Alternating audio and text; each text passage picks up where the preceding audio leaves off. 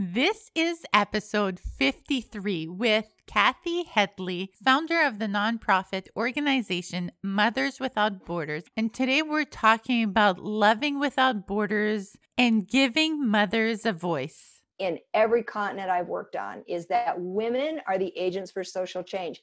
So I'm very open about saying I am willing to listen to everyone. But when we get down to developing programs and finding solutions to their hardest problems, I'm working with the women. Hey moms, are you tired of being tired? Or maybe yelling at your kids? Or maybe you need to know how to get your strength back postpartum? Or learn to manage your stress, trying to do it all? Or just to become a more confident mom? If so, then welcome to Citrus Love, keeping motherhood inspired. I'm Christiane Bégin, a mother of two, sharing inspiring conversations with wonderful people on how we can be mentally and physically stronger moms, and also including freshly squeezed ideas, a little bit of fun, so you can learn how to find balance and also how to raise strong, caring, confident kids in today's world. So if you're ready, let's get started. Welcome to another episode of Citrus Love Podcast. You're going to be listening to a very loving and giving and caring episode, A Mother's Journey. And this is just perfect as we enter the holiday season with Kathy Headley. So she is a mother of 5 and the founder and CEO of the nonprofit organization Mothers Without Borders. Kathy is bridging the gap between people who care and people that need to be seen. She is a dynamic thought leader who brings together personal growth and community development in a synergistic manner that changes lives around the world. She founded Mothers Without Borders in 1989, so it's been over 31 years out of the United States. Mothers Without Borders basically focuses on work in Zambia, Africa, where they've partnered with and support local organizations, empower women, and care for the most vulnerable children, such as orphans. They provide food, housing, education for children, while also offering adult caregivers literacy and business skills training. She's an experienced international development specialist with a demonstrated history of working in the nonprofit organization management industry. She's skilled in nonprofit organization, coaching, corporate communications, fundraising, and community engagement. I won't go in too much detail about what she's been doing, but basically this conversation, we're going to be talking about her journey, how she got started in this. To be honest, it wasn't what she really wanted to do, start a nonprofit organization, but it happened. And she was a stay-at-home mom, and eventually she had this nonprofit organization, which she eventually started doing full time. So, of course, as a mother, I had to ask her how she managed it with 5 kids and being a stay-at-home mom and how she transitioned herself. So that's going to be later on in this conversation. So make sure to stick around and listen to that part. And the first part of the conversation, we talk about why she is doing the work she's doing with Mothers Without Borders, and talking about some misconceptions that we might have or that you might have due to what else? The media, the lovely media and the news and what we hear about these organizations, people that donate money, how they're using these funds, and how you can give if you're interested and if you're feeling in the spirit of giving. Definitely, I'll put all the links on the website, citruslove.com/episode 53, if you are interested in learning more and donating for these mothers, helping these mothers and families. And of course, we had to talk about how she raised her kids If you do enjoy this conversation, please make sure to leave us a review for the podcast. So you can go to Apple Podcasts, iTunes, or on your smartphones, use the podcast app to leave a review. And when you share this episode, share it on Instagram, share it on Facebook, tag us at Citrus Love Podcast in helping raise amazing kids and in helping supporting mothers just like you or maybe you later on. So with that being said, let's get to it and listen to this conversation. Welcome, Kathy, on Citrus Love Podcast. Thank you for taking the time today to have this conversation about your mom journey, your working journey. Thank you. Thank you for asking me. I don't know if this is the right way to say it. Mulishani? Yes, Mulishani. Mulishani. Yes, that's like it's like, hello, how are you? And I would say, and probably a little more common right now is Mulibwanji. And I would say Bueno Bwanji. Mulishani is one of the dialects and Mulibwanji is another. So I would say Bueno Bwanji, which I'm saying, I'm fine. And how are you? For the Zambia dialect. Yes, and you did it well. You did it very well. You talk a lot about love and your mission statement in Mothers Without Borders, how love and empowering people to live a life infused with love. What do you mean when you talk about love? Is it time, generosity, a mother's love, like giving donations? What's your definition of that type of love? That's a great question. I think it embodies many, many things. And I think it's something that it goes quite a bit beyond what we might in our current culture, we might think of as like romantic love. Sometimes that seems to get the most attention. And I'm certainly I'm not disregarding that. That's a wonderful thing for people to experience. But I'm talking about the kind of love that is really right at the very core of who we are. And it encompasses being able to see each other, really being able to see that every human being on the planet has a deep longing for happiness, for well-being, to be seen, to be heard. And that as we make an effort to join in that environment, is as we make an effort to say, how do I make certain that I'm seeing the people who cross my path? How do I make certain that I tap into that place in me where I see people and hear people and recognize their deep longing for happiness and for well-being and for peace? How do I embody that and then express it into the world? So it may be expressed, someone might say, when I'm being generous with another person by letting them in the line in front of me, or when I am being kind by holding my tongue when maybe something sarcastic or snippy comes to mind. Okay, I'm laughing because that's my way of showing love, is sometimes being quiet. And so it can take many, many forms. And I think probably I learned the most about love from being a mother, the privilege it was to be a mother and to feel the things that I did for these little human beings. They really didn't have to do anything to earn it. It just was something that was very profound and very much there the moment they came into my world. Mm-hmm.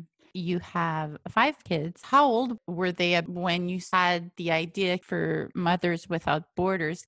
Yeah, so kind of what happened was my children, I was quite young when I began having children. I'm 67. My oldest child is 47. So I was just about 20 when I had my first child. And my children range in ages between 30 and 47. When I was a young mother, I had the privilege of being able to stay at home and raise my children.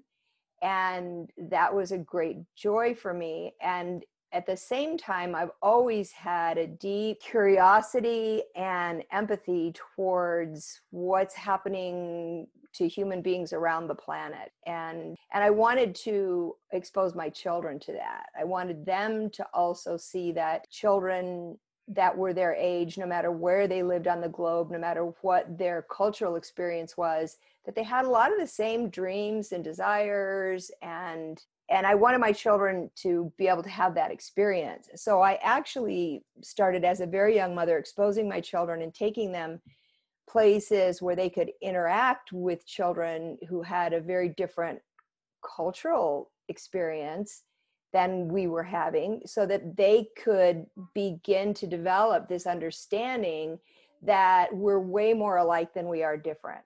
Wherever you live, we're more alike than we are different.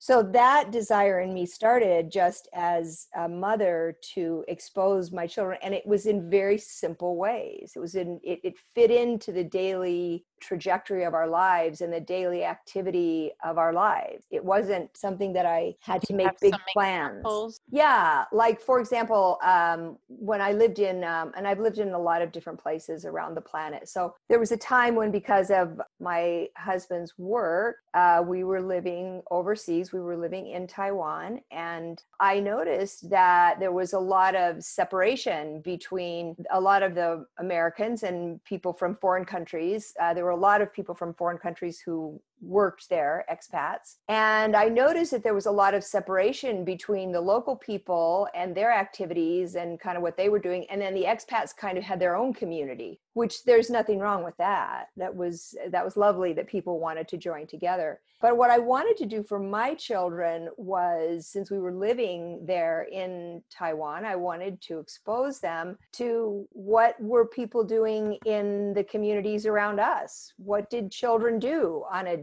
when they came home from school? What did children like to do on the weekends? What kind of food were other people eating? What was frightening and what was worrisome to their moms? I was curious about that. So I talked to some of the local people that lived in my neighborhood and said, how can we kind of spend time together? What are some things that we can do together? And some of the women said, well, would you be open to helping our children better their English language? Because they learn English in school, but it would be great for them to have some English speaking kids to talk to. And I said, yeah, and it would be great for my kids to have some children speaking Mandarin who speak Taiwanese. That would be wonderful for my children. And your so kids were how old at that time? At that time, I think my youngest was 2 and my oldest was 9. Okay. And so it was just very organic, it just came out of a desire for me to see people and for them to see me. As I interacted with these women and we found ways to help overcome language barriers, we learned that, and I learned and they learned that our worries were the same. We all wanted our children to have a safe place to grow up. We all wanted our children to have a good education. We all wanted our children to be able to discover their hopes and dreams. And so all of a sudden now we were seeing that we were more alike than we're different, and in very simple, organic ways. And I will just tell your listeners that sometimes life itself feels very overwhelming. And I'll tell you, as a young mother living in a foreign country where I didn't speak the language and everything seemed just overwhelming to me, to have young children. And that's not true. My youngest wasn't too. My youngest was a baby when I first moved there. I moved there when she was about 4 months old. And so I had a 4-month-old and a 2-year-old and an 8-year-old when we moved there. And then when we left, it was about 2 or 3 years after that. So I felt very overwhelmed, and there was a real inclination on my part, partly because of my personality or partly just because of the degree of overwhelm. I just thought I just need to stay inside the walls of my own house and just hang in here and just survive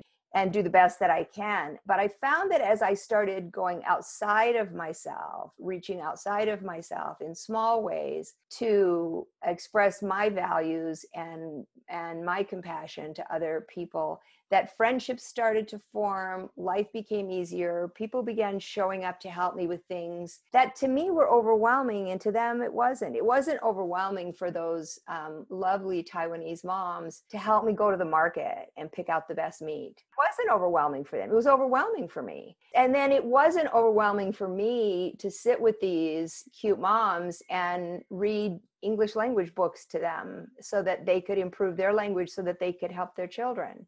And those things they weren't big. They didn't take a lot of planning. It just was about reaching into our very genuine humanity and saying, how can I help? And then my children picked up on those things. And I noticed children can be quite natural and quite good at this. And sometimes I let my children take the lead in telling me, what they wanted to do. Mm-hmm. Were your children in any way like hesitant or scared? When it's a new environment, very different. Plus, you don't understand the language and maybe the food, you don't recognize it. Were they more open and comfortable because you were at a certain point?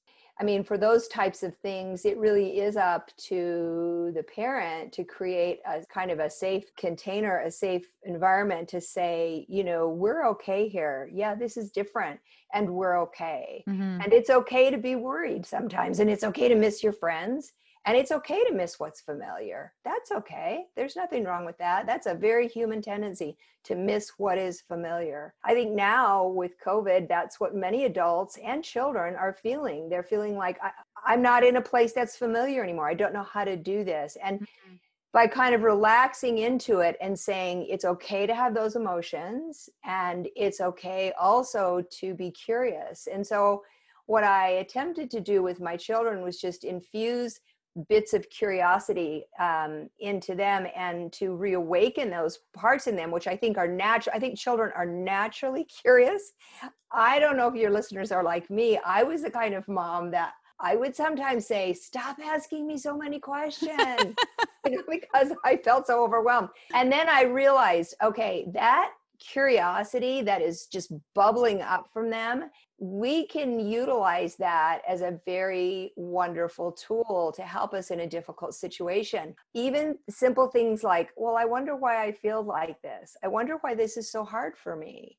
I wonder how long this is going to last, this feeling that I have. Mm-hmm. And then helping them through it in small ways, like saying, remember, before we went over to this person's house, you were nervous and you thought maybe they wouldn't want to play with you, or maybe you wouldn't know what to do. And then when we were walking home, just saying to them, how do you feel now? What changed?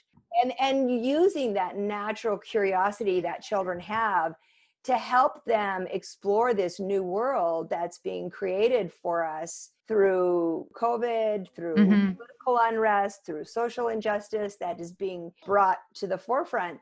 It's like, use that natural curiosity, and also saying to children, it's okay to feel what you feel. It's all right. Mm-hmm. And then Exactly. they settle, and then they teach us to settle. So you were traveling a lot or moving from maybe different countries because of your husband's work. At what point did you start having this idea of Mothers Without Borders? Let's get into that one. I think it probably started at the very early on when I was a mother. I think I had my first baby in 1972 or 3. I'm not that great with the math, unfortunately. My kids are brilliant in it, and they help me. But so I think it was about 1973, and so I think I just began to see, as I lived in different places, that mothers, going back to your question about the love, it was the love that mothers have, that mothers can have and can develop for their children. And some have it very naturally. Some have to work a little bit more, and that's fine. But this love that we have, that is this nurturing quality, that's very difficult to see how valuable it is to your children, because you can't really measure it on a moment-to-moment basis. It just, you notice it over time. And so as I noticed that, and then as I went into areas of the world, probably beginning in the late 70s and the early 80s, I was able to go into different parts of the world with different nonprofit organizations to see what was happening to children around the world. And one of the things I began to notice pretty profoundly in the late 80s was that children who, for whatever reason, whether it was political conflict in their area or natural disaster or disease, children who lost their parents, what I began to notice was that those children, one of the primary things they were lacking was nurturing. So there were many agencies that were coming forward and saying, okay, we'll make sure they have health care, and we'll make sure that they get educated, and we'll make sure that they have, shelter, and we'll make sure that they have dental care, and there wasn't really a whole lot of emphasis on people looking at what are these children lacking, these most vulnerable members of our global population, children who were either actual orphans or what's been come to known as economic orphans, children who, because their families can't provide for them, they were basically facing a lot of the same situations that children who had lost their parents were facing. So once I started noticing that this concept of nurturing wasn't really getting a lot of attention, and yet I think if you would ask your children or somebody else's children, or even reflect on yourself, what's one of the most valuable things your family may have provided for you is the nurturing. And children need to be nurtured. We know that scientifically. We know that children who are not nurtured suffer from what is called failure to thrive. You work mainly with underdeveloped countries or in Africa. And for someone living I'm in Canada, you're in the United States, thriving country. When we think of what these kids need in these countries, you think, okay, they need shoes, they need books, they need crayons, they need food. So how can you bring this aspect of nurturing? Because it's specific to each child. Yes, it is specific to each child. And so what happened was that as I began to see this, first I was grateful for all the good organizations that are out there trying to make a difference in the world, wherever they're trying to make it. And it's not more important to make a difference in Africa than it is to make a difference in Canada. What makes a difference is that you tune into your personal, actual values of kindness and compassion and generosity and hope and joy, and then embody that and express that into the world. So for me, what I realized was, yes, these children absolutely, especially if we're talking about children who've lost their parents or children who are in a place of conflict and war. So when I decided to start Mothers Without Borders, the first thing I did was come up with a mission, which was then and is now nurturing and caring for orphan and vulnerable children as if they were our own, and giving voice to the power of love. So as if they were our own means we're going to do for children whatever they need. And it's individual to the child. Some children in some countries, what they need the very most is safety. Some children in some countries, what they need the very most is education, or they might need water, or they might need nutrition. And some children might need all of that. Okay. So we work in a very targeted way where we work in different countries. We've worked, I don't know how many countries since I started this, many. And we work with local people who are already reaching out into the communities to meet the needs of their communities. So, and the children in their communities. So how we do it is we work with local partners of caring individuals who understand the needs of the children in their community.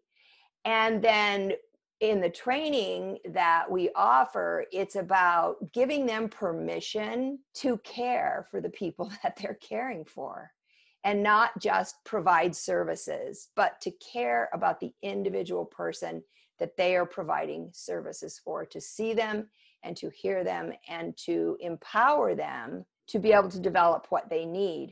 And so that just becomes an underlying foundation for everything we do. So we may be in a community drilling a well, in South America, or building a clinic, or helping widows plant gardens in Mexico. But the way that we do it is by making certain that everyone that we're working with is coming from the same foundational place of, I see you, I hear you, I care about you, and I want to help empower you so that you can create the life that you're seeking to create. And we do that with children, and we do it with adults. And so that's kind of how we infuse everything. Giving voice to the power of love is giving people permission to say, I care about what's happening in the world, and I'm going to do my piece to help make it a better place. Does that answer that question? But I'm thinking, how can you be that specific and still be able to function as an organization? How do you choose like which ones you care for? Because there's so many people that need nurturing. Yeah, that's a really great question. So what's interesting, what I found over the last 30 years of doing this, is that local people, for the most part, local people always know what is needed locally, much better than someone from the outside. Mm-hmm. So one of the guiding tenets of Mothers Without Borders is we value local wisdom. And basically what that means is, I don't ever go into a community and say, here's what I think you need to do, or here's what I think you need. I go into the community and become very curious and say, tell me what are your biggest problems? And I talk to different groups within the community. So this is kind of how it would look. Say, right now we're focusing most of our attention in Africa. Over the last 30 years, we've been in many places. The point is to go into an area to find local community initiatives where people are already trying to make a difference in their community, and empower them and give them some capacity building skills so that they can continue to do what they're doing, Mm-hmm. perhaps in a more efficient way, perhaps reaching more people, perhaps adding more programs to what they're doing. Then we leave. Once they're doing those things, we celebrate together and say, you're doing a great job, keep it up, and we go somewhere else. So what it would look like, for example, in Zambia, I'll give you a direct example, I think that might answer this question. So we go where we're invited to go, number one, meaning you have to ask. If someone asks me and says, hey, there's a community to the east of the capital city of Zambia where there's 5 villages in this area. And what the government was noticing, what their Department of Social Welfare was noticing, was that there were a lot of young women who were marrying at a very early age. They were marrying at the age of 12 and 13 or 14. And this was very concerning to their Department of Social Welfare, to their ministry, to their government, because they want their girls to get educated and they want their girls not to get married when they're 12 and 13 and 14. So they came to us and they said, can you help us? We're noticing this trend in this area and it's very concerning to us. So we said, our local country director there, who is a Zambian woman, she's a social worker. Her name is Josephine. Josephine said, absolutely, I'll go out there and begin meetings. So the first thing she did is drive out there and ask the village headmen and the head women, that's the tribal, that's their leadership, their what we would call like their government leadership.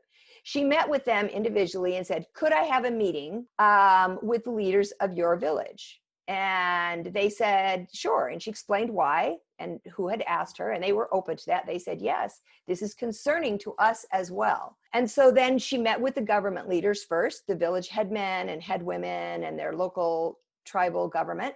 And then she said, I would love to meet with the mothers in your community. Could we have a mother's meeting? So they set up a mother's meeting and she sat in a mother's meeting with these women. And basically she just listened and asked a lot of questions. And she collected information from that and brought it back to me. And we sat together and said, okay, now we have kind of a picture of what's happening here. What is their greatest need? So why do you think those girls were getting married at the age of 12 and 13 or 14?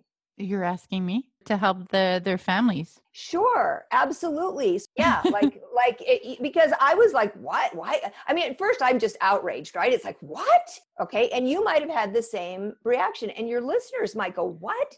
What's wrong with these people? Why are they letting their 12-year-old daughters getting married? That's ridiculous. So here are these mothers sitting in front of us.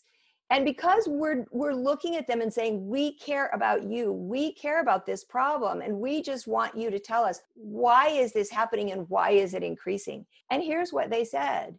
We're in the 7th year of a very terrible drought. The rivers where we were going to get water to water our crops have dried up. We can't feed our families. Then they started talking about how many of their children they had buried. Okay. And they said, we can't afford to we don't have the money to buy shoes to put our daughters in school. And so what we know is that if we allow them to get married to someone who's agreeing to take care of them, they'll have food in their bellies. They will be taken care of. They'll have a place to sleep at night. But when we asked them, do you want your daughters? They said, no, of course not. So we said, well, what do you want for your children? And they said the same thing you or I would say. They said, I want her to go to school. I want her to get the job that she wants. I want her to be happy. And we said, all right, let's work together. Let's find local resources that are available to you here. And where there aren't local resources, let us help bring in some resourcing for you. And the mothers stood up and they celebrated. They were so grateful that someone was seeing them, that someone was hearing them, that someone cared about the things that kept them awake at night. And they're no different than the things that would keep us awake at night. So how does that translate to somebody back here in the United States? Well, as I go out and tell these stories and I say to someone, do you want to help a mother? Do you want to help a mother in another country who's simply trying to keep her daughter in school? Mm-hmm. Most women that I talk to, and I say, and you don't have to go well out of your way or change your life or sell your house or go live in a tent to do that. I'm just asking, talk to your children about this. Do what I did 30 years ago. I sat down with my children and said, there's this terrible problem happening in these orphanages in Eastern Europe and in Romania and in these formerly communist countries. As a family, what do we want to do to help? And we talked about it. This was, back in the early 90s. Mm-hmm. And because I didn't know what to do. And we came up with some small things that our family could do. And that's that's really was like how I started Mothers Without Borders, is I thought, there's mothers all over the world who care and who they're not going to disrupt their lives. I'm not asking you to disrupt your lives. I'm asking you to expand your life and your vision and say, I can look at this problem. Because as we join together, and the reason I created an organization, because I didn't want to. Really? No, I just wanted to live my life and raise my kids and have us do what we wanted to do. I wanted to help people in the world, but I didn't want to do it as an organization. And it's like, oh, that just sounds like boring. A lot. Work. Okay. And it's like I didn't, and people come to me now and say, oh, I want to do what you do. And I'll say, what do you think I do? Because I do a lot of administrative work. Do you love administrative work? Do you love looking at profit and loss sheets? Do you love filling out forms? Do you love government reporting? And they say, no. I say, then don't start a nonprofit. Don't do that. Because that's so what funny. You'll end up doing. So what I did is I thought, I want to create a bridge. I want to create a bridge between the most vulnerable people in the world, and they can live anywhere. They could live next door to me. All right. It's not geography. Vulnerability is something, economic vulnerability, emotional vulnerability. Those are things that are real. We just have to be open to seeing them. So my goal was, I want to create an organization that builds a bridge between people who care and people who need to be seen. That's how it started. When you were talking about the story and this example, I kept thinking, this is something we don't hear about. Generally speaking, and I'm going to overgeneralize it to the entire population who doesn't do or what you do and see what you've seen. We think, especially in these underdeveloped countries, we think male-dominated women have no voice. They're not allowed to go to school. Women do not speak up like we do over here. They're oppressed. And I'm kind of surprised myself by this story, because that's not what I would think about. Well, everything you've said is true. And what we are able to do by going in and saying, we do first meet with their tribal leadership, which is often male. It's Mm-hmm. sometimes female because the way that their tribal leadership is set up is a little bit unique, but sometimes it's a village head woman, but it's usually a village head man. And we do go and meet with them first. And then we say, we're being respectful and saying, we want to meet with the women in your community? Because what I'm very vocal about is those problems that you described, they exist. That is real. That's a problem. That's one of the biggest problems I wanted to try to face and do something about, which means that I go into these places and I tell their leaders, the women in your community are the agents for social change. The women in your community are the agents for social change, because women are the agents for social change around the world. Around the world, whether we learn that being mothers or whether we were just born with that, I don't know, but I've seen it in every continent I've worked on, is that women are the agents for social change. So I'm very open about saying I am willing to listen to everyone. But when we get down to developing programs and finding solutions to their hardest problems, I'm working with the women and I'm giving the women a voice. And I'm saying, tell me what your biggest problems are. Tell me what's keeping you awake at night. Tell me what makes it difficult for you to find joy in this world. And when the women start to talk, when the women have a voice, and so we develop women's clubs all across the globe, where it's a place for women to come together and share their heartaches and share their joys and support each other and empower each other. And so as we do that, it lifts communities up. Absolutely. And those women naturally are loving each other and loving the children in their villages. And I'm expressing love to them by saying, I'm going to give you a voice. I'm going to give you a place where you can be heard, and I'm going to listen to you. And then when I go back home, I'm going to tell your stories. So with those women in that community where all those girls were getting married, those women celebrated when we said, well, what if we created a program where we would help you keep your girls in school?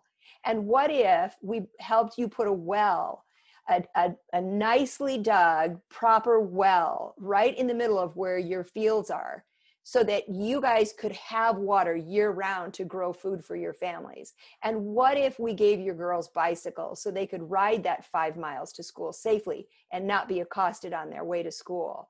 What if we helped you do that? What kind of a difference would that make? So that program, which is called Be That Girl, because we want to say to those girls, you be that girl that succeeds out of your community. You be that girl that makes changes in your community. You be that girl that becomes a leader and that reaches down to help other people in your community. You be that girl. And so that program now, we're expanding that this year. I think we're expanding it in Zambia we're increasing it to include another 250 young women. Wow. And it's like all of a sudden it's just taking, we started it 3 years ago and we grew it very slowly. And we grew it with the community's help to say, where do we need to make this shift or that? And then when I come back and I'm speaking in places and I say, do you want to help a mother keep her daughter in school? Do you want to help a mother grow a garden to feed her family? And people say, yeah. Well, go home and talk to your children about it and see what they want to do. And maybe you put a jar on the counter.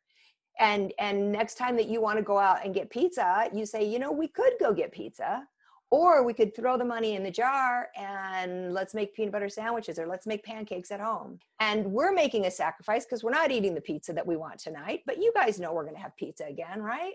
And we're going to put that money in there. And then the kids start to feel like they're a part of it. And they can read the stories and they can realize I'm making friends around the world without ever leaving my home because we're connecting. Yeah. Have you received any pushback from men in these communities? Because from your laugh, I'm sure I know the answer to that. But yeah. I mean, you make it sound like these women are coming to you, or these little local groups. And I'm sure some of them are coming to you, but then their government or the head of their tribes are like, no, we don't want that here. Yeah. How common is that?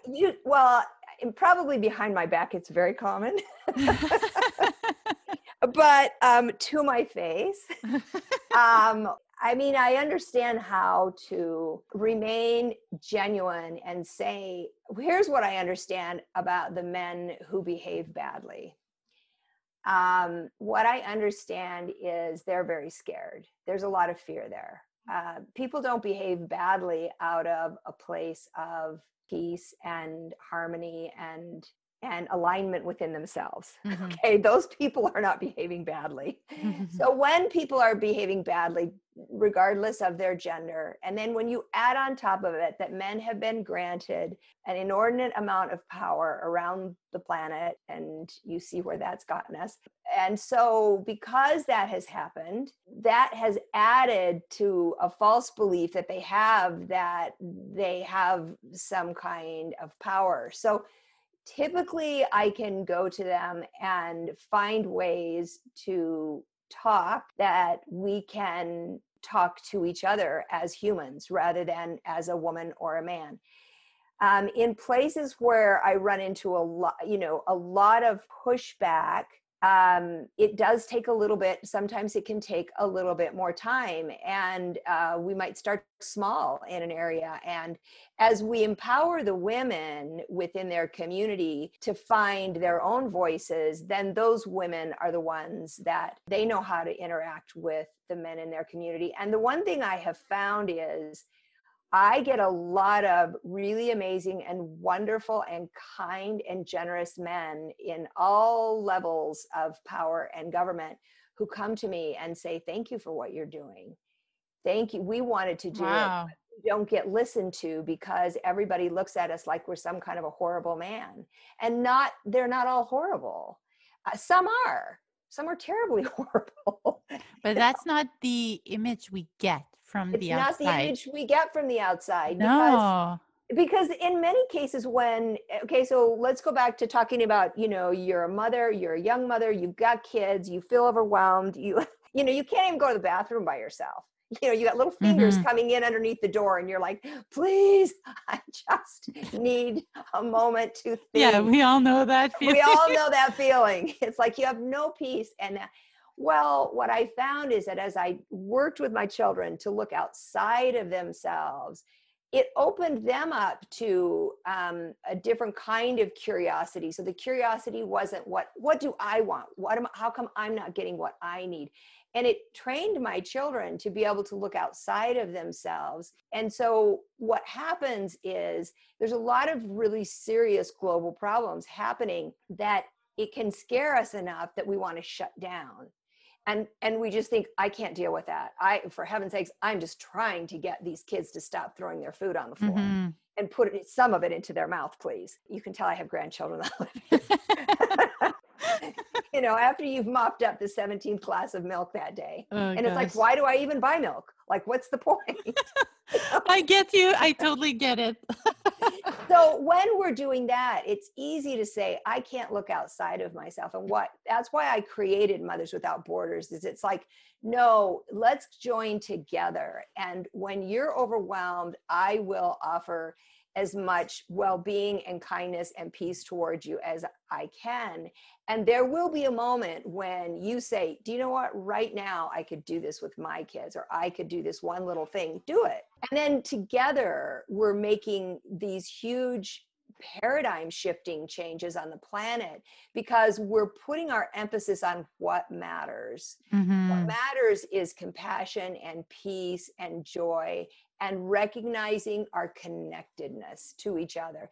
And when there are hideous people around getting a lot of voice or a lot of airtime, we don't want to connect to them, right? There's this wonderful Cambodian Buddhist Zen monk. There's a beautiful story told about how he was in an impossible situation after many of his people had been murdered back in the 70s. And when he was finally able to build a small, simple temple and gather his people together, everyone wondered, what would he say to them? And basically, all he said to them was, hate never goes away through more hate. Only love creates and brings more love into the world. And they just chanted that. And there were 25,000 people in that setting that chanted that. that love is what matters. And it's the same, whatever we're facing. And so, yes, we're facing difficult things in the West. We're facing things that are challenging us and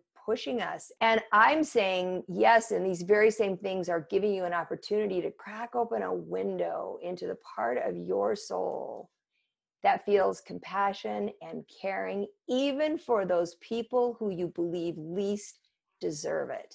And that's how you tackle big social ills, is that you don't withhold. And I like to think of love and kindness and caring. It doesn't mean it isn't fierce, because you look at how you are with your kids.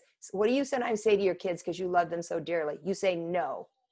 Okay. So sometimes you say no out of love, and that's okay to say no, but you don't want to take away the love and let anger or despair or hopelessness or hatred fill in that space. And so we have to work extra hard right now to not do that. And so I think this type of work that I'm doing has been a great blessing for me personally, because it keeps my heart open to those who, first of all, are easy to have compassion for. Yeah. It's easy to have compassion for marginalized women in the world. It's easy to have compassion for orphan and vulnerable children. And that allows me to expand that place in my heart where compassion lives. And then I have some that I can extend towards those in my culture or in other cultures who are behaving badly. I have so many questions because Okay. this is so good. Would you say to make all of these programs and mission with the work you're doing in different countries to keep them sustainable? Because often you do something and then you leave and then it can fall apart because they are coming to you with their needs. Is that helpful in keeping these programs sustainable once you've left? Your volunteers have left, anyone else that coming from the outside? How do you keep it sustainable and continuing? Yeah, that's a great question. So first of all, the way that we work is simply by, and it is simple, it's empowering local people to continue to do what they're doing. So when we go in and when I go in, or one of the local social workers that are trained. So when I have people from a country other than the country we're working in. So for example, anyone other than a Zambian, I don't have do any real work. Now, when a volunteer goes with us, we do have these volunteer expeditions that we host. It isn't for the international volunteers to go over there and do work. It's for them to go over there and meet the people, see firsthand, up close, knee to knee, heart to heart, what the problems are that people are facing, and see how local people are solving the problems that they have. Okay. And so it's just a cultural exchange. It's an opportunity for us to talk to each other, see each other. And then we do give the volunteers a few days during the experience where they can do some manual labor, because most people need that after they've seen a lot of very difficult emotional things. They want some manual labor. So we let them, dig drainage ditches that need to be put in, or we help cut a fire break at a local farm, or we help someone plant a garden, things like that. However, it's always local people that are doing the day-to-day work. And so our method of working is 3 steps. Number 1, we go in and say, what are the problems that are most difficult for you to solve right now? Second thing we say is, what are the local resources that are available to you that you may not even be aware of? And we help them find local resources that will help them with the problem. And then we look for, where is there a gap? Here is your problem. You've already used all the local resources you can find or that are available, and now there's a gap. So what do we need to fill that gap? It might require training of local people. It might require financing. It might require us building something or putting in a well that we then turn over to the community and walk away. And it's up to them to decide how to manage it and how to maintain it. Now, before we do that, we may have given that community a great deal of training to help them with some tools and resourcing, Or we may not have to give them any training. They might know very well how to manage the well once it's in their community. They just didn't have the money to actually dig the well. So there's lots of different ways. And so the reason these projects remain sustainable is because they're community driven, they're community operated, and it's the community who has decided. And so the community is very invested. They want it to succeed because it's their project. It's not our project. We're just coming in and saying, how can I help? That's what makes them sustainable. That's what makes them continue to grow, is because those people in that community, who I will say are primarily women. So it's just like, sometimes women will say, we need to sew our own children's school uniforms, but we don't have a working sewing machine in our community. And so we say, so if we gave you a working sewing machine, that would solve your problem. They say that would solve it. It's like, well, easily done. Here, we'll go tell your story. We'll see if someone wants to purchase a sewing machine for you, and we'll be on our way. Now we still have contact with them because we create different community forums where people can come together with other communities and say, this is what's working for us. And that gives it another level of sustainability, but it's not us doing it. Yeah. So these are already communities that have a certain level of woman leadership, because I'm thinking like UNICEF, all of those big organizations, they're feeding those that are hungry or need vaccinations. And that's more of people that can't help themselves. Will just go in and give them what they need. Sometimes a community-driven initiative might be two women in the community who say, you know what, we don't have enough protein. Our kids aren't getting enough protein. Could you help us start a poultry project? And we say, yep, tell us what you need. And then we say, how is your community going to support this? Who else in the community could help you? And we might just direct them towards people in the community. There was a project that we assisted with in Zimbabwe during a time when it was very difficult to work in Zimbabwe. And these three women from three different churches, they had come together and realized that there was over 200 orphan-headed households in their little small area that was very poor. Most people were living in one-room huts with no plumbing. And there were over 200 of those households that were headed up by children under the age of 10 because their parents had died. And so these children weren't eating, they weren't going to school, they were being assaulted. There was all kinds of terrible, and these three women came to me and said, what do? We feel horrible. We're running around taking food to these kids, but we can't possibly feed all of them, and we can't keep them safe, and we can't, and on and on and on. So I worked with them for about a year in training, just training them to find out who in their community could they resource to help them with this problem. And now, 10 years later, they're continuing to help solve this problem. Now, you might look at that community and say, oh my gosh, that community is a mess. And it's like, yes, but they are less of a mess than they were 10 years ago because they have more people in the community trying to help solve these problems. And then what we did do for them is say, what if we got you a food budget where you knew you could provide one meal a day to these 200 kids? And so in that way, that sounds a little bit more like what you were describing, like with the UNICEF effort, where we're saying, look, these women are never going to be able to come up with enough food to feed 200 kids 7 days a week. So we help them with that. So we created a mechanism where it's like, great, we will fund you this much money every single month so that you can feed these 200 kids. So we have feeding programs around different countries in Africa where it tells on our website probably how many meals we're providing a year. And that number's changing all the time. And that's just like immediate, okay, you need help right now because you're starving to death. Yeah. So I'm wondering, okay, now they're coming to you, but when you were starting this out, where did you have this idea of, okay, we'll help little communities? You traveled, you found some, and you just created this partnership with them and kind of had a snowball effect over the years. People found you online or word of mouth? The way I started in the beginning was I did a little bit of research as I got really clear on what did I want to do. And that's where the mission came out of. I want to Mm-hmm. nurture and care for orphan and vulnerable children as if they were my own and give voice to the power of love.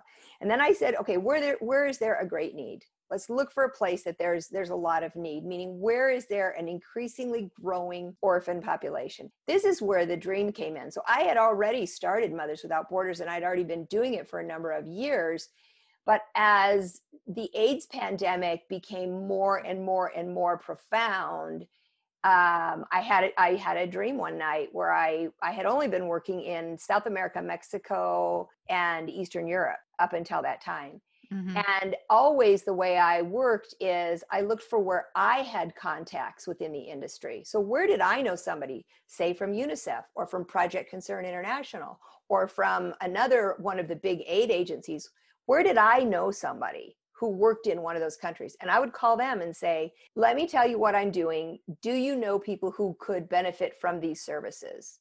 Mm-hmm. And in most cases, they would say, yes, absolutely. So I would say, okay, I'm going to come in November. Can you set up some meetings with me with some local community people where I can tell them how I work, and let's see if there's an interest. Let's see if there's a match. So that's how I did it in the beginning. Is I looked for where there was a need, and then I looked for where I had local contacts, usually people working in these bigger aid agencies who were stationed overseas, or former Peace Corps volunteers, people like that. And I would just ask them. I just reached out to my community and said, where should I go? Okay. So you shared the part where you were a stay-at-home mom.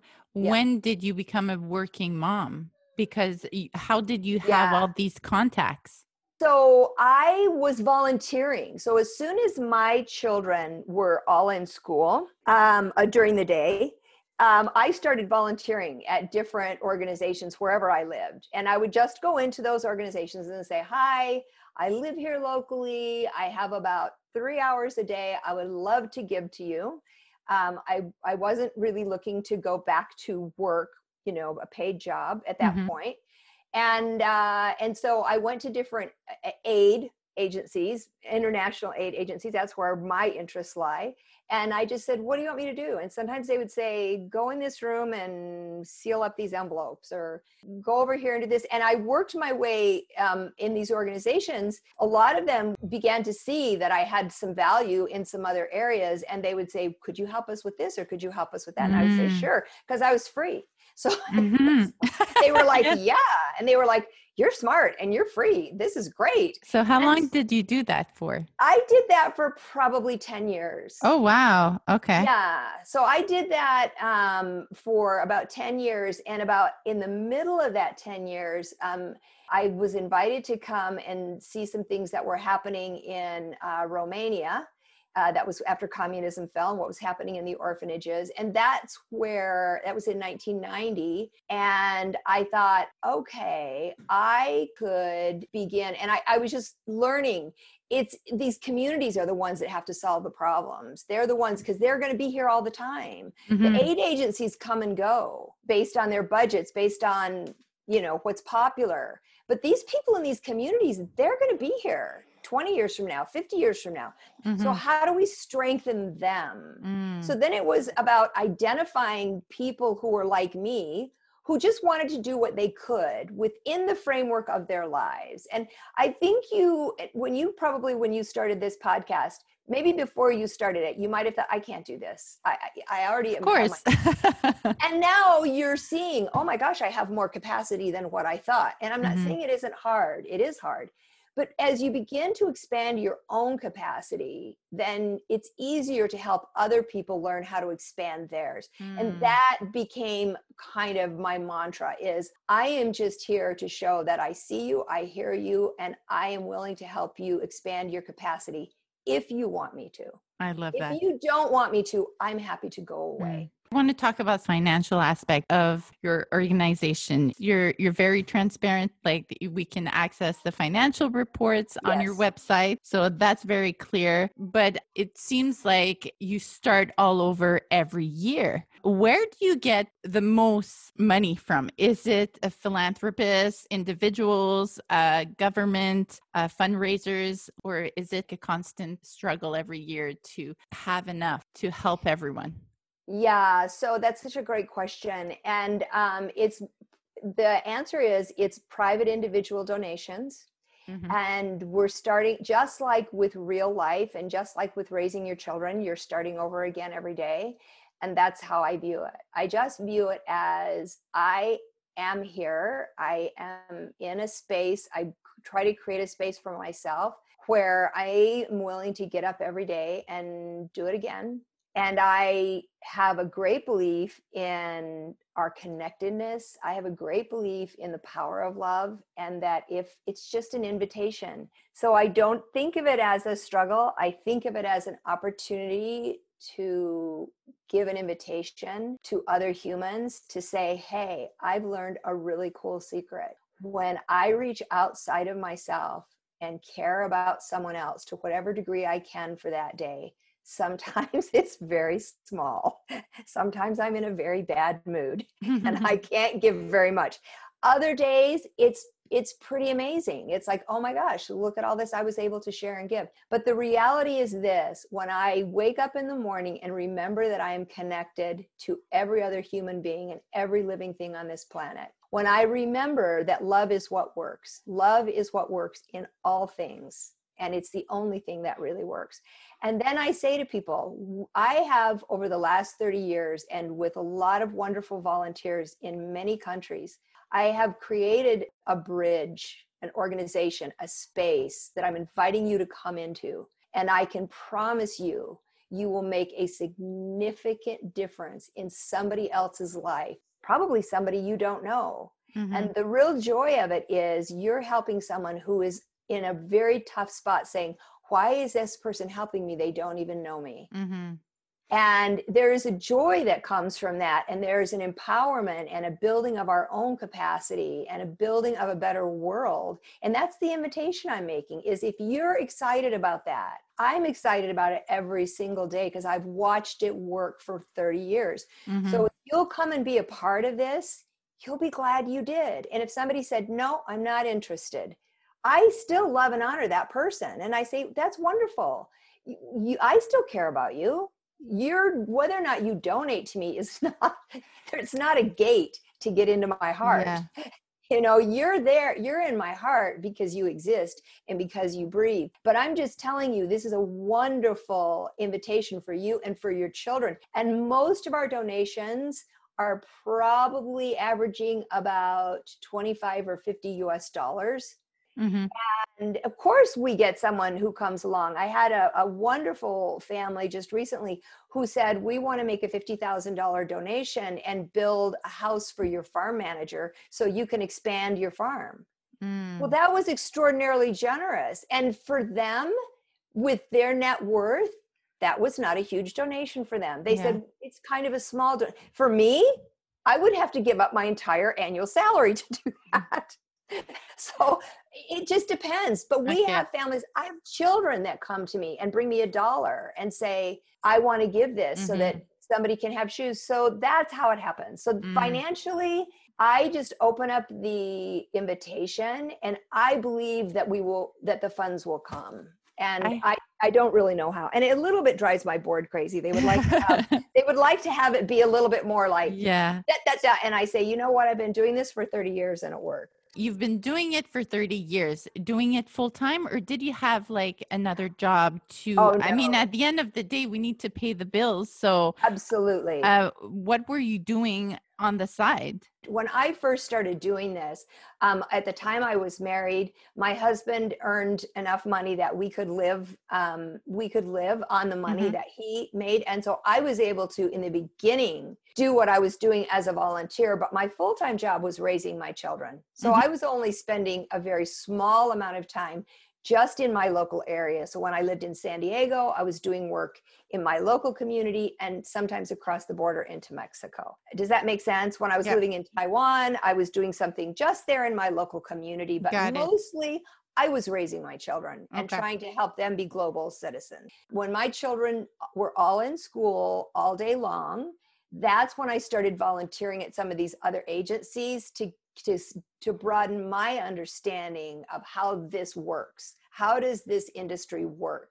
of empowering other people and helping people who are most vulnerable. So I spent a number of years volunteering because I didn't need to go to work. In about 1993, I needed to go back to work full time. At that point, I was a single mom and I had 4 kids to feed, and I needed to pay my mortgage and put food on the table and have car insurance and all those things. Mm-hmm. So I went to work full time, and I worked in mid-level management training. I was paid to go into bigger companies. I don't know if I'm supposed to name them, but bigger companies like Mm-hmm. automobile companies and Mm-hmm. technology companies, and train their managers Mm-hmm. in management skills. So I did that for a number of years, and I don't think I quit my job. So I had a full-time job, and I was doing this on the side. So I was doing it when I could. My children, of course, were growing up. By that time, I think I had 2 kids left at home. One was like a senior in high school, and one, I had adopted my daughter from Romania by then, and she was younger. So I was still raising kids. I was a full-time working mom, and I did this on the side. And that's also why I did it the way I said, which is I would go in and work with local communities and then turn everything over to them and say, I'll see you in 6 months. Mm. But you can always reach me. And then I quit my job in 2000. In 2000, I made the big leap of saying, okay, all my children, I had 1 daughter left at home. She was in high school. All my other kids were raised and off living their own lives. And I decided my parents had offered that I could come and share a home with them, with my remaining daughter at home. Mm-hmm. And I wouldn't have a mortgage or rent to pay. And for about 5 years, then I worked full-time in Mothers Without Borders and did not collect a salary because I was putting all the money into programs. And then probably in about 2007 or 8, I started building into our annual budget to take a salary. And then since that time, it's now 2020, we have 3 full-time employees here in the United States. We have about 5 part-time employees here in the United States. We have many interns, non-paid interns that work for us, and many hundreds of volunteers that work for us in different capacities here in the United States. We have about 60 people on salary in Zambia. They're all Zambians. And we're always looking to create more jobs in the developing countries where we work. Okay, because reading up on you, I'm like, how did she do it? It said single mother, 5 kids, and doing this a nonprofit organization. I was like, how did she manage to do it? But it makes sense because your kids were in high school or older, and yes, as they grew up, you put in more hours. So absolutely. It so makes sense. I was always a mother. I was always a mother first, and I would do this when I could. So some people, go to book clubs or do other things in their free time. And this is what I was doing. And it's just those blocks of time that you get, those little bits of time here and there. And I did it slowly, and I did it with the support of my family and my kids. And we made decisions together. There were times when I would say, if we would move to a much smaller place, we could save up this more money and then we could use it here, but we don't have to if you don't want to. And in most cases, my kids were like, yeah, we don't need this much space. We can share a bedroom. And I was always doing things with my kids in the local area. So I was getting my kids involved from a very young age in local homeless shelters and doing projects for battered women's shelters and things like that within our own community, so that they began to recognize how good it felt to go outside of yourself, especially during times in your life when we're more inclined, like teenagers are more inclined to turn inward. So when you give your kids opportunities to turn outward, and not just give away your clothes that you don't want anymore, but pick out some of your clothes that you love the most and give those away. Love that. Do that. I'm curious how many of your kids are actually doing work that's related to a little bit what you're doing, helping those that need help, need support. Because I always wonder how much of an impact it has on them once they're adults, and yours are in their 30s, Yeah. 40s. So, what have you seen the impact on your kids now that they're adults? Yeah, it's just become a part of who they are. And so they're all in service oriented work. One of them is a teacher. One of them has worked in battered women's shelters and homeless shelters, and is very much of an activist in helping with the homeless problem in Los Angeles. My one daughter, one of them, the one who lives here, just brought to my attention that one of her friends from childhood who came to the United States, who was a refugee into the United States, has started a project to collect shoes and get those down into refugee communities. And she's working, hand in hand with her childhood friend.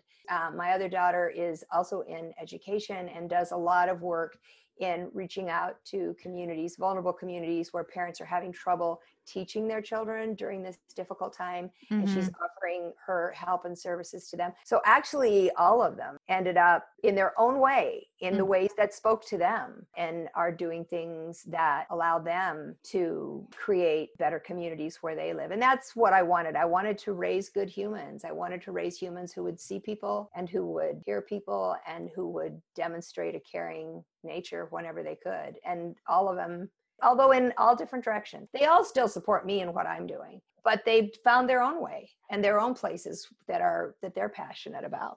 And with all that's been happening these last few months around racism, especially in your country, do you think that if parents would push their kids outside their comfort zone into different communities, it would help reduce some of these targeted opinions against other people that are different, that live differently?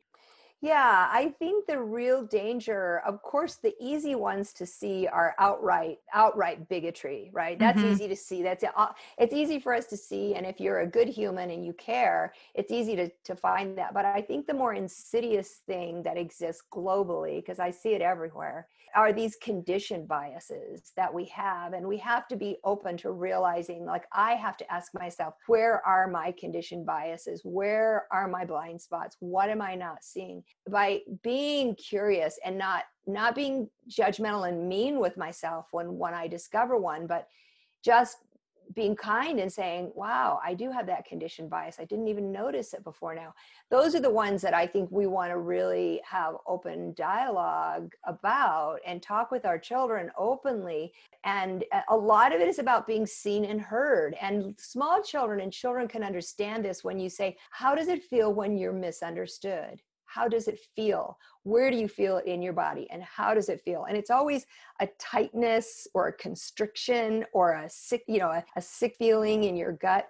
And then it's easy to go to the next place and say, do you think there might be people in our community or in our country or in our world who feel like they're not being heard, and they're being told to be quiet, and they're being told that what they're saying isn't true?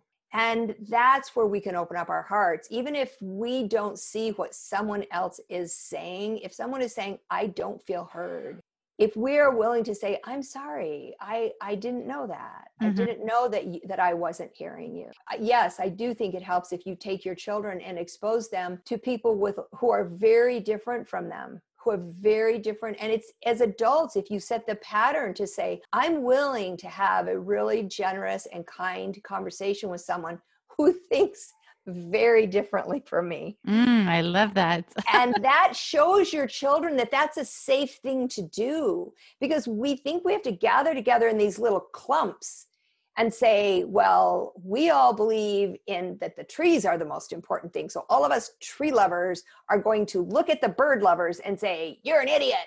And that's a silly example, but you know what I'm trying to say. I'm trying not to use inflammatory examples because there's enough inflammation going on in our country and in the world. So yes, exposing our children and saying, by us having conversations when our children are present with someone who believes very differently than we do, it teaches our children, oh, it's okay to have nice conversations with somebody and go, I don't agree with you, but that's very interesting to hear your viewpoint. No, I don't agree with that. Mm-hmm. That's okay. Yeah, I love that. So what's the best way mothers and women listening can find more about the work you're doing, Mothers Without Borders, and if they want to donate, how can the best way to do that? So if you visit the website, motherswithoutborders.org, you can, just surf around the website and find out different information about the programs and what we're doing and find something that touches your heart. Probably our most popular way of donating is becoming part of the Carol Zulu Club. There's like a 12 or 13 minute video about Carol Zulu, who is one of the little girls that was in our program early on. She died. She had AIDS and she died. But she was such a remarkable human. And it's a great video to watch with your kids and to watch and then become part of the Carol Zulu Club at whatever level feels right to your family. You need to really honor yourself and your own resources. And I encourage people to do that. So you can donate that way. It's quite easy. Become part of the Carol Zulu Club, and you'll get updates. You'll get updates about what's happening, and you'll get letters from kids and different things like that. That's kind of fun for families to do, to develop those relationships. If your kids are older and you feel like it'd be a good time for you to expose your kids to an international setting, Zambia is very, very safe. We only take people into Zambia, and no matter what countries we're working in, we only go there. It's very peaceful. It's very safe. And it's an amazing experience to have either on your own or with your children, to expose them to what life is like around the world and what they can do to make a difference on the planet. So I would say those two things. So I'll ask you one last question. I asked everyone that comes on the podcast, so we all know that being a mother is a roller coaster of emotions and experiences. Keeping motherhood inspired, what one thing have you found kept you inspired and energized throughout your mom journey? I would say, what's such a great question? I would say the thing that kept me energized most of all was just remembering what remarkable beings were in my care and what a great privilege it was to go through the ups and the many, many, many, many, many, many, many downs that we got to go on together, and that it was a journey we were taking together, and that with a lot of forgiveness, I've said I'm sorry maybe 20 billion times, that it was a journey we went on together, and they're remarkable beings from the very start. And that was the joy, and continues to be the joy. Now I have 14 grandchildren, and so I get to do it with them. And it's a privilege and a joy, and they're pounding on the door now. Yeah, perfect timing. Thank you for listening to another episode of Citrus Love, Keeping Motherhood Inspired podcast. If you think someone would enjoy to listen to this episode, please share it with them. You can share the link wherever you're listening, or go to our website at www.citruslove.com/episode and the number, where you will find the episode as well as all the information about the guests or the specific episode. The best way to get our podcast ranked is by leaving me a review wherever you're listening. 2, 3, 4, 5, 6 stars, whatever you feel reflect podcast. This will not only let me know what needs to be improved, as well as what you particularly love. Make sure to subscribe to the podcast so you'll get the next episode. And thank you so much for listening. Talk to you next time. Bye, guys.